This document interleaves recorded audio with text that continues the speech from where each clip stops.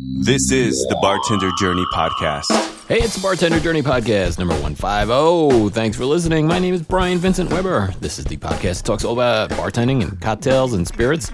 Well, I'm glad you're here today. We are going to talk with the man voted International Bartender of the Year at Tales of the Cocktail at the Spirited Awards in 2015. That's right, the best bartender in the world on this show. Coming up, his name is Mr. Lion, or that's his nickname, actually. His real name is Ryan, with a really long name that's really hard to pronounce. Apparently I don't know how to do that either. I think it's a bit Shaky Wardener is the closest I've got to, and every time I've been back in Sri Lanka I keep getting told that's not even how it's said. So I don't know how it's said. I thought it was Chetty Wardana. That's That's why a version. I grew up saying it in different ways and then got told each time it was wrong. Okay. Well, you can't hear it on the recording, but somebody yelled out, "Oh, so you don't even know how to pronounce it, huh?" Well, okay, it was me. I shouted that out. The event took place at the Dead Rabbit, downtown Manhattan, and was organized by the lovely Rebecca Dooley. Well, we're here at the best bar in the world with the best bartender in the world. Yeah. What could be better than this? Very few things. Yeah. We have beer, we have whiskey. Yeah, I don't know what could be better Monkey than shoulder, I love it. this. I love Monkey Shoulder. It's great. Yeah, Great. I mean, they brought me to New York, so. But Brooke is making a wonderful Manhattan with it. Yeah, Delicious. she is. Or, And I'm sorry, an old fashioned. She's making old fashioned. Old fashioned. But I think, and she's doing other stuff as well, so she'll. She's awesome. Yeah, she is. So tell us about the London sessions and now the New York sessions. How did it start, and how do It started with a guy called Tom Estes, who is the owner of Ocho Tequila. Okay. And he owns 2 bars in London and 1 in Paris. He's actually opened 18 venues over the past 30 years. So he's an older gentleman. He's Okay. in his 60s and he's from California. Huh. So he's a bit of a hippie, but All he's right. also a very switched on businessman. Right. And he and I meet up every month or so. Uh-huh. And have a chat. And on this occasion, it was last summer, and Sean and Jack from Dead Rabbit were coming over to London. And Tom and I were saying we should do something with them, but not just a training event, like that's so boring. Like, what can we get them to do that's going to be interesting? Right. So we said, let's just get them to tell the stories that we love hearing. Like, when I hang out with Sean, yeah, he tells me, like, just he has the best stories that are inspiring and, like, but that he doesn't get asked those questions by magazines Right. or in training sessions. So we're like, let's just get him to tell his stories. Yeah. So that's how it started. Yeah. And Sean did our first one in London. Oh, nice. Well, Mr. Lion has a very unique approach to bartending, and we're going to hear more about it from him in a little bit, but his technique is very technical. Wow, he studied biology at uni, Right. so I Right. know it's not the same as chemistry, but he has a science background. Well, I love. Yeah, he has a science background. He has a chef background, and He has has a fine psychology. art and psychology. Well, that's I what we guess do as that's bartenders. kind of like how you make a great bartender, right? Yeah. Psychology, art, and So I think Chefing? psychology is probably first. oh, I agree. Yeah. And the chef aspect might be last, but Yeah. I don't know. So we're going to talk to Mr. Lion in just a minute, but for more information about the London Sessions, go to Facebook and search for London Sessions. At the moment, I don't think there's plans to do it in the U.S. again, but I'm sure their plans will be forthcoming.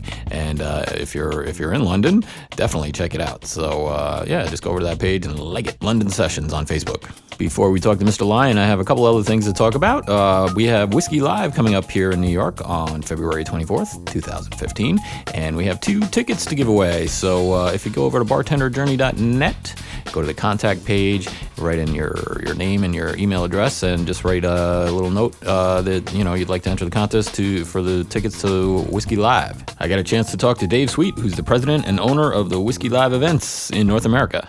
Dave Sweet. Hey, it's Brian Weber here. Hi, Brian. How are you? Very good. Yourself? Getting ready for New York next week? All right. Well, thanks so much for joining me today. It's a pleasure to meet you. Oh, the pleasure's all mine. Thanks. Well, I'm so excited.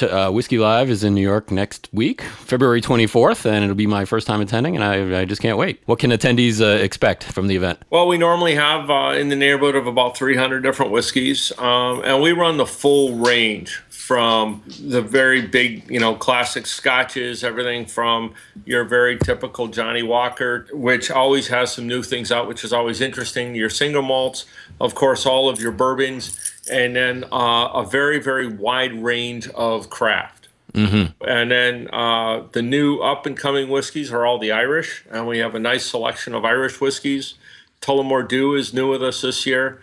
So it's a range from around the world. and even some very interesting craft from abroad. Yeah, I really want to get into craft, especially from abroad, because that's I know quite a bit about United States craft whiskeys, but not much about international. But let's first talk about Irish whiskeys. That's really taking off, isn't it? Yes. It's kind of like being rediscovered all over again. They're coming out with more and more expressions. It's being expounded on, I guess is the best way to do it. Yeah, the craft thing is so interesting because I don't know, what's your opinion? In my opinion, it seems like the craft thing has just launched this whole renewed interest in whiskey. Do you think that's the case, or it comes from something else? No, absolutely. Whiskey tends to follow beer. Yeah. First of all whiskey is beer, and then it's just still the second time, of course. But It tends to follow the same trends. So if you want to know where whiskey's going to be 3 years from now, take a look at where beer is today. So whiskey is enjoying that renaissance as a whole. Right. And then the craft allows, there are no rules, there are no limits, which are what's so cool about craft. Yeah, yeah. But it's funny because you kind of see the big brands almost trying to keep up with the little guys, all of a sudden, we've got to come out with this single barrel or, which is cool, but it's just funny that they're kind of playing catch up. And they've actually really brought back categories that were not a big deal. And some of it is what you just said. The craft guys are catching up and creating some very, very interesting single malts that was a language that really didn't exist or was really under the radar here in the East. It was all about bourbon and some other things. So the single malts and then single barrels are stepping back up again. And then the flavored, and we are proponents of flavored whiskey. There's a lot of people that poo-poo it, and I am all for it. Yeah. I think it opens up the category and it makes things very, very interesting. Well, it makes it more accessible to some people anyway. As bartenders, we often encounter guests who, oh no, I don't drink whiskey. But I guess that's one way. That's something I wanted to ask you actually. Like, how would you approach somebody who's scared of whiskey, for lack of a better term? Part of it is understanding that whiskey is a very, very broad phrase that we misunderstand here. If you ask 100 people at a bar, do you drink whiskey? They'll say, no, I drink bourbon. Yeah. Do you drink whiskey? No, I'm a Scotch drinker. Yeah. And that's obviously, so whiskey's real generic. Whiskey is equivalent to wine such as Merlot, Chablis, Cabernet Sauvignon. They're all wines. Right. They're all just different types. So for somebody getting started into it, and I apologize for the long answer to your short question, I would say go into a cocktail. Yeah. There's whiskey and ginger ale, I don't care what whiskey, it goes well together. It's great, isn't it? I love it with whiskey, ginger ale, a little bitters, and a lemon. It's awesome.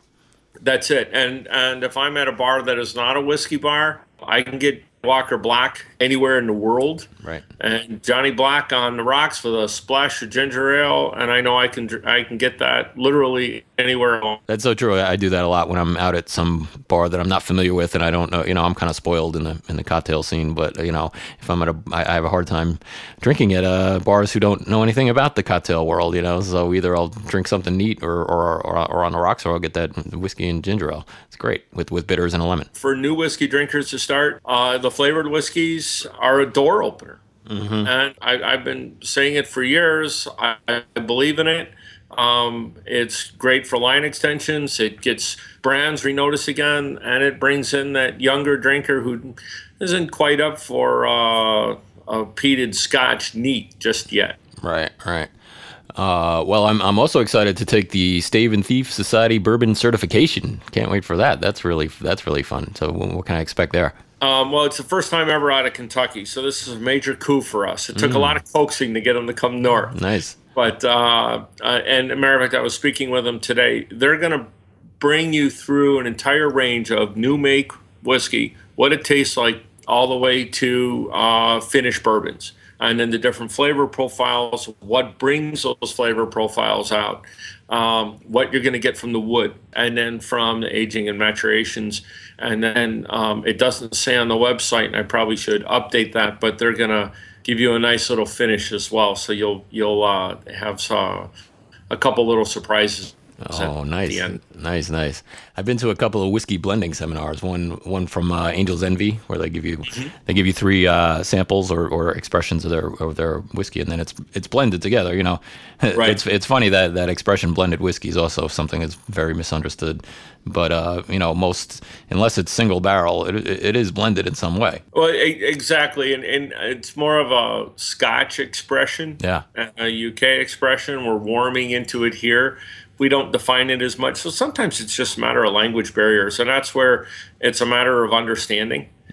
And something like the Stave and Thief course, we also have for the first time ever in the United States, Diageo is bringing over their Malt Advocate course. Yeah. And I need to find a better way to get this out.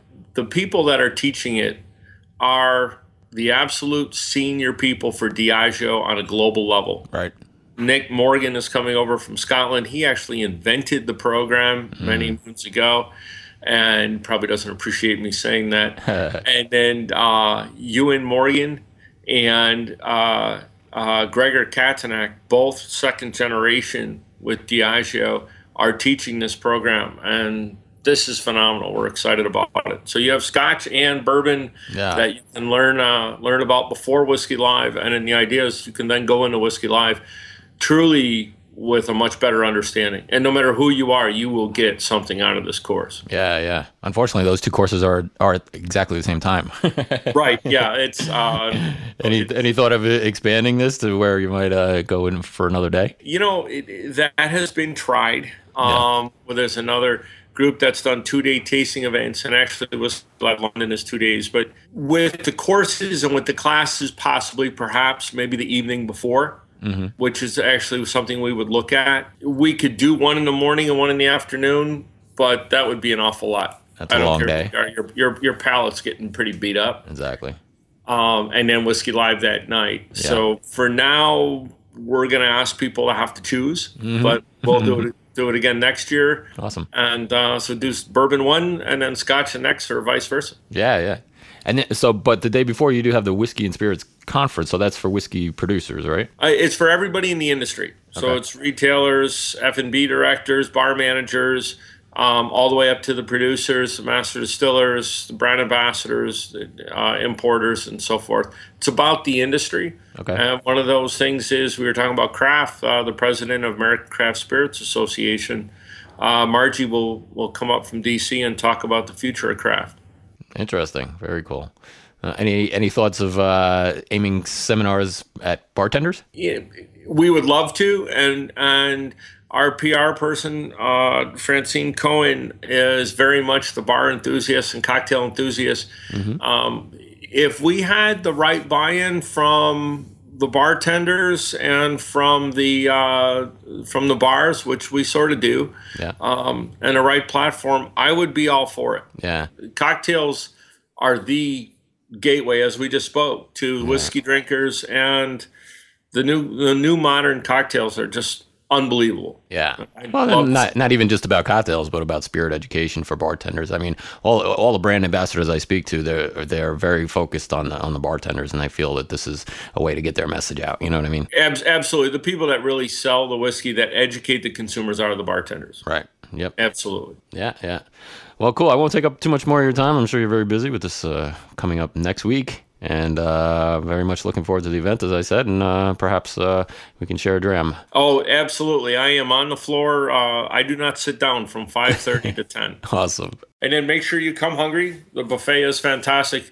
We did a little bit of a Europe meets America type of thing, where you have a shepherd's pie infused with bourbon. Nice. Sounds great. And Chelsea Piers never lets us down, so I'm sure it'll be fantastic. Awesome. Dave, thank you so much. It's a pleasure to meet you. Thank you. Have a good one. Cheers. Well, there you go. Whiskey Live in New York City on February 24th at Chelsea Piers. And as I said, you can win 2 tickets. One winner gets 2 tickets. All you have to do is go over to bartenderjourney.net, go to the contact page, enter your email address and your name, and just write a short note that you'd like to enter the contest for the Whiskey Live tickets.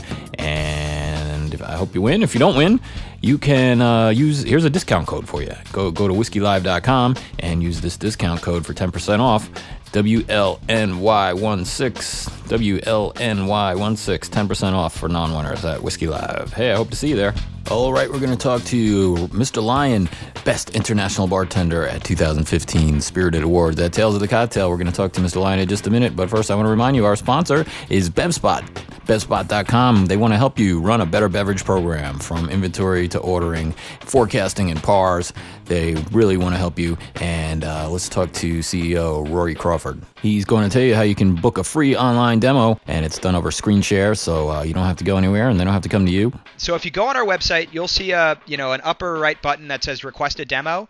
And what happens there is you'll get contacted by one of our scheduling people. We'll walk you through the product and how it works, and then we'll book a time. And typically it's a 30 to 60 minute walkthrough of our entire product. And we'll screen share the demo with you and walk you through, answering any questions you have and showing you our actual live product. All right. So it's an online demo. It's an online demo. Everything's done virtually for us. We find people in this industry are so busy. Yeah.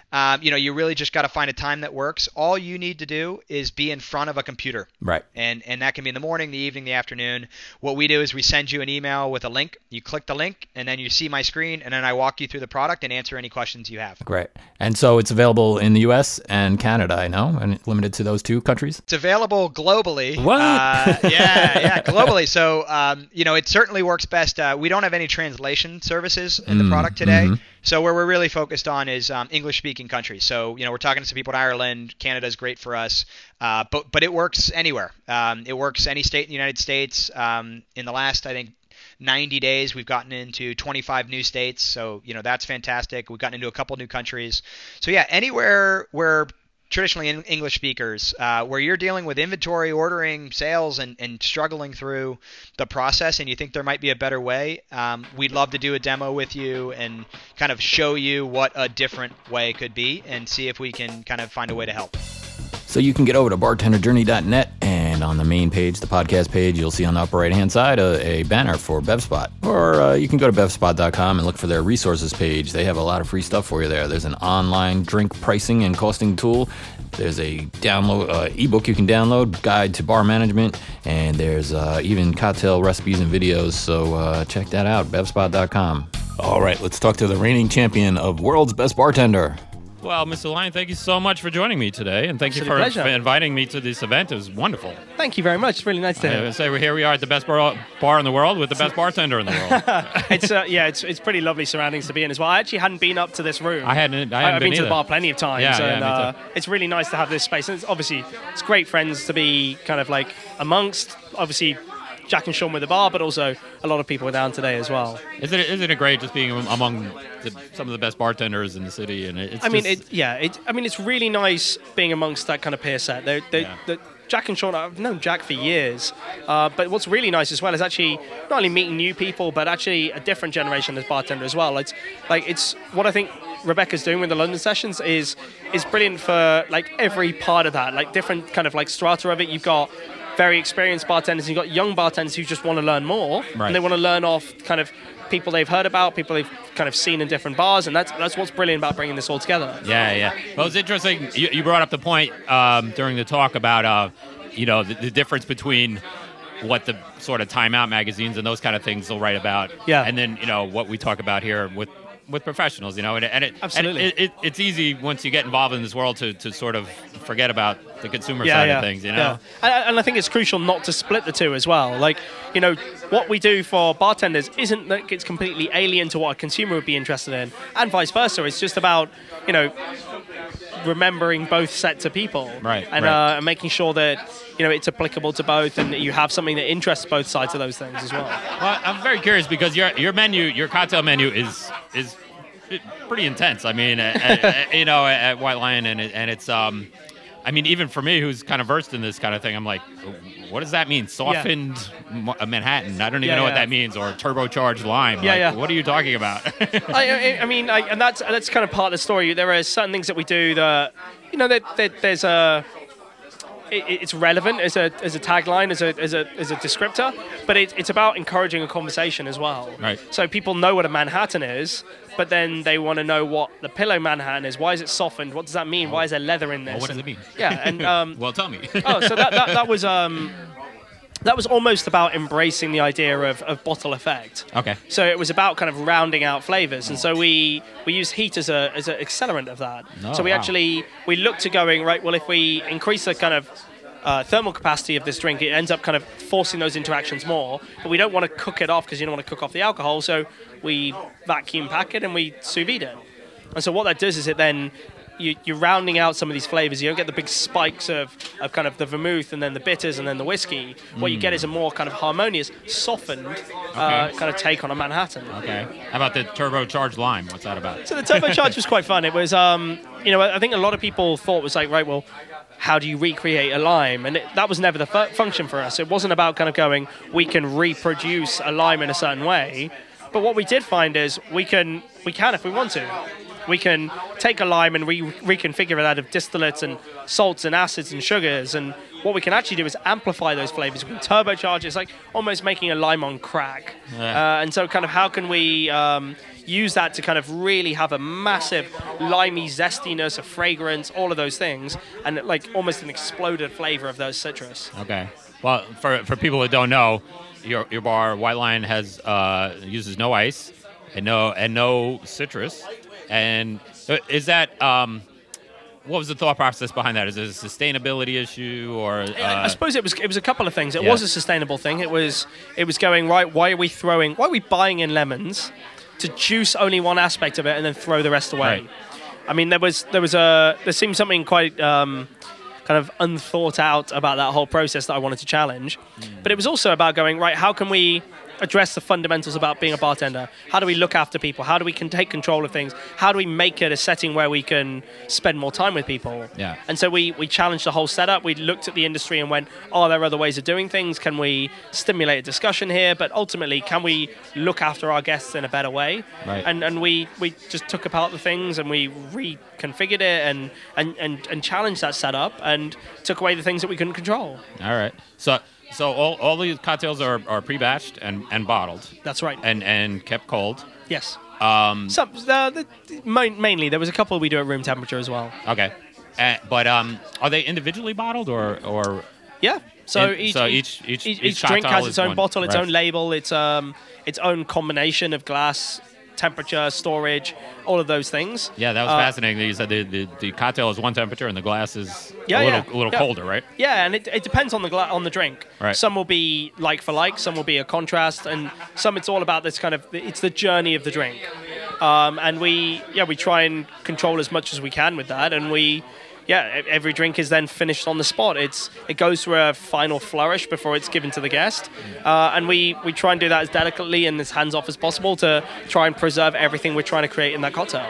You mentioned the arc of a drink, which is something I had never really. Well, you think about it because there's more dilution as you go along, but other than that, I hadn't really given that much thought. Can you talk about that a little? Well, I think it's something that a bartender does do intuitively. Right. So you go, right, I want to serve this drink over ice. I'm making a highball and I'm going to build it so it's not agitated too much. I'm going to keep the preservation of the bubbles by serving it in this manner. I'm going to use this ice and this garnish and all those things. So it's something that you naturally do when you follow the formula of kind of classic cocktails to kind of take a drink on a certain journey. We just pay absolute attention to it because we can design that as part of the drink. So we include the way that the drink is going to unfold. And obviously we make certain assumptions about how long somebody will be with the drink and what will happen with it, but it's designed in a manner that it goes through this journey, and it's a very personal interaction with it. And so it might be that the way your palate gets accustomed to certain flavors and then the journey changes. It might be the temperature, it might be the way the glass unfolds, all of those things. It's all about the arc to the drink. That's really something to think about because, like you said, I guess it's intuitive, but when you put a little more thought to it, you can get more out of it. Yes. Right? Yeah. So I'm also fascinated by the fact that your cocktail menu is pretty reasonably priced, and congratulations for that. Thank you. But I'm curious how you control the costs. I mean, a couple questions here. You mentioned that the bar was opened on a shoestring budget, which you wouldn't think a world-class bar would be like that. But but I'm even more curious about how you're able to control the costs. Well, it was it was an important thing for us because we wanted to make cocktails accessible. And if they're, 3 times the price of what people usually pay for their drinks, if they're not drinking a cocktail, then that's going to be a barrier. You've got to do a lot of convincing to explain to people the value. And I still believe there is value in those cocktails, right. but you need to. It's a harder conversation if you're trying to put something it seems such a big chump. But with the drinks, because of the way we produce them, we can take away a lot of those costs. We don't have the same kind of ingredient costs because we make a lot of our own ingredients. We're not buying in store-bought versions a lot of the time. Cost, though. There is a labor cost for sure, but it was also the motivation about being in East London. We weren't taking the kind of rental capacity of being in a premium location. We had this place. Absolutely, and so there was a. Not only did it then create a certain intrigue and it attracts a certain people in that area of town, but there was overheads that we didn't have, and we run a very tight ship, and we pay our staff well because that's a valuable thing to us, but we pay what we can afford, and we reduce the cost of the drink to try and be as keenly priced as possible, and we do it in a manner that we're just trying to be as I guess, come to think of it, pre-batching the cocktails, you know exactly what that's going to cost you, whereas absolutely. with pouring, there's some variance there. Yeah, and we don't get market variances in terms of the price of a case of lemons, which can rocket quite quickly and it can change, and the quality changes, all those things. We can be much more consistent, and we can source things. We can work with suppliers because we know we're going to be using a certain ingredient. Say if there's a certain vinegar or a certain powder or something we need, then we can work very keenly with them to get exactly what we need in a quantity we need without the same waste and all of those things that we would usually have. And the spirits are your own. So you talked about it during the seminar a little bit, but I'd love to hear more about that. It's fascinating. It was a very fun thing to do as well. From a bartender's perspective, being able to make your own spirits is a great project to be involved in, and it was something that was. Again, a bigger learning thing. It's like all of us have been involved in the drinks world for a good number of years, but that doesn't make us experts. So we had to learn quick, work with some really amazing people, very talented people to create something that we were proud of. So you're sourcing ingredients from existing manufacturers, distillers, which I asked the question during the seminar, but actually that can become more cost efficient. You don't have this 3-tier system like we have in the United States. So that's got to help. Yeah, and we can work directly with distilleries. So the white spirits are much easier. They are our distillates, and we then cut with our water. The aged spirits we work with, we set parameters on what we were looking for. So we want a bourbon with a rye content of X to be aged between 6 and 15 years, and we went for premium products on these. They weren't cut price in any way, but it allowed us to take that control and take ownership of something right from the beginning. That's control right there, man. Yeah. That's awesome. Oh, your bartenders that work for you, here they are working for the man voted best international bartender, and that's got to be a lot of pressure. To be honest, I think that award is partly theirs as well. The team is what's made everything that we've achieved possible, and I really do have the best team in the world. I know that's a statement that it's everybody can probably lay claim to as well, but I've been very fortunate to attract some really talented people from lots of different backgrounds, and we have an amazing set of people working with us. And I don't see it as working for me. I see it as I work with them, and I'm very fortunate about that. What do you look for? What qualities do you look for when hiring? It's always important that people share the same outlook. To me, it's about looking after people. That's what a bar is about. So it's crucial that they have that same perspective, but also that they're keen to try and do things differently. We don't play by the rules. We do things our own way, and people need to be willing and kind of courageous enough to kind of step outside their comfort zone. And that's what we really try and look for. We look for people who want to push themselves, who want to strive for being the best they can, but also are honest about their own perspective, their own background, and what they want to achieve. Right. When you're creating a cocktail, what inspires you? Where do you draw your inspiration, and where do you get these wild, crazy ideas? I think some has always come from my background. Yeah. So having a varied background, I always draw on that. But it really comes from everywhere, from traveling, from speaking to new people, from collaborating with the team. That really kind of sparks, and it could be anything. It could be a flavor, it could be a story, it could be a ritual that we then start to expand on and build out. And sometimes it's a technique that we discover or have heard about, or it really does come from so many different sources and kind of different backgrounds that it becomes it's hard to pinpoint anything in particular that we then draw from. And last question. Designing a cocktail menu, how do you approach it? Do you think it has to have some kind of something for everybody, or does it have to have some kind of cohesiveness? Or I think it's got to have a cohesiveness, and it's got to have a balance. But I don't think you don't have to be all things to all men. Like it's and women, of course. But it's it's about kind of covering a range of styles and occasions, and that's universal. That's regardless of gender, that's regardless of age, that's regardless of background. It's all about kind of telling stories, about reflecting needs and wants within the cocktail. So across the menu, we try and look to that. What can we do that's gonna suit these different occasions? If people are coming through the bar, we know that people want a zesty, fresh style serve. Do we have something that covers that? Do we have something that's brooding and rich? And when people want something, and we'll adapt. We'll find the certain drinks on the menu. People go through a certain number of drinks, and they go, where do we go next? Yeah. And we go, actually, we don't know what we would recommend next. That will then trigger us to kind of explore that category and that occasion or that need. And so we'll constantly update and look to where we think we need balance across the menu. It's hard. I'm trying to design a cocktail menu now, and it's like all I can think about is what these people are going to accept. What these particular people that come into my bar are going to go for. I can't do the menu that I would want to. Yeah. It has to be designed for them, not me. But I think that's important. I think it's about stepping outside of your own kind of preferences. Yeah. And it's about going, right, well, I do want to challenge some people in some senses, but I also want people to be comfortable, so I'm not going to alienate everybody. No. And so it's kind of hitting all those things. And I think that's the balance of being a bartender, a bar operator, is trying to go, does this cover everything that our guests will need? Right. Thank you so much for talking to me. It was an absolute pleasure. Thank you. And congratulations on all your success. Thank you very much. Appreciate that. Wish you all the best. Hope to run into you at Tales this year. Oh, absolutely. Yes. Fun day and an interesting guy. I don't know if you caught all that, but at his bar, White Lion, they use no citrus, they use no ice, and they source all their own spirits, and he really does everything differently. It's pretty cool. If you want to learn more about Mr. Lion, go over to MrLion.com. So we skipped over the book of the week and the cocktail of the week this week. That's all right. But if you get over to bartenderjourney.net, you'll see some Amazon links, and you'll see I've been working on that website a bit to clean it up. So check out bartenderjourney.net.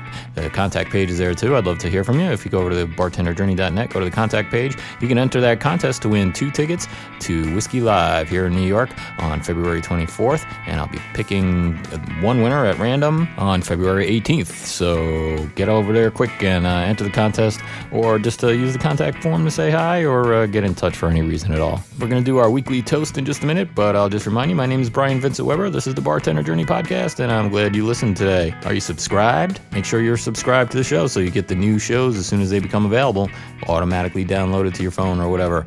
Make sure you're subscribed. On bartenderjourney.net, there's a subscribe page, and if you have any questions at all about how to subscribe, you can use that page to help you out. There's even a video or two to clarify things for you. Remember, our sponsor is BevSpot, and they want to help you run a better bar program, so check that out too. All right, here's our toast, and this is from Chelsea Handler. There are 2 kinds of people I don't trust: people who don't drink and people who collect stickers. Cheers, we'll talk to you next time on Bartender Journey. The lid is off with the downfall of Prohibition being celebrated in real old-time hilarity.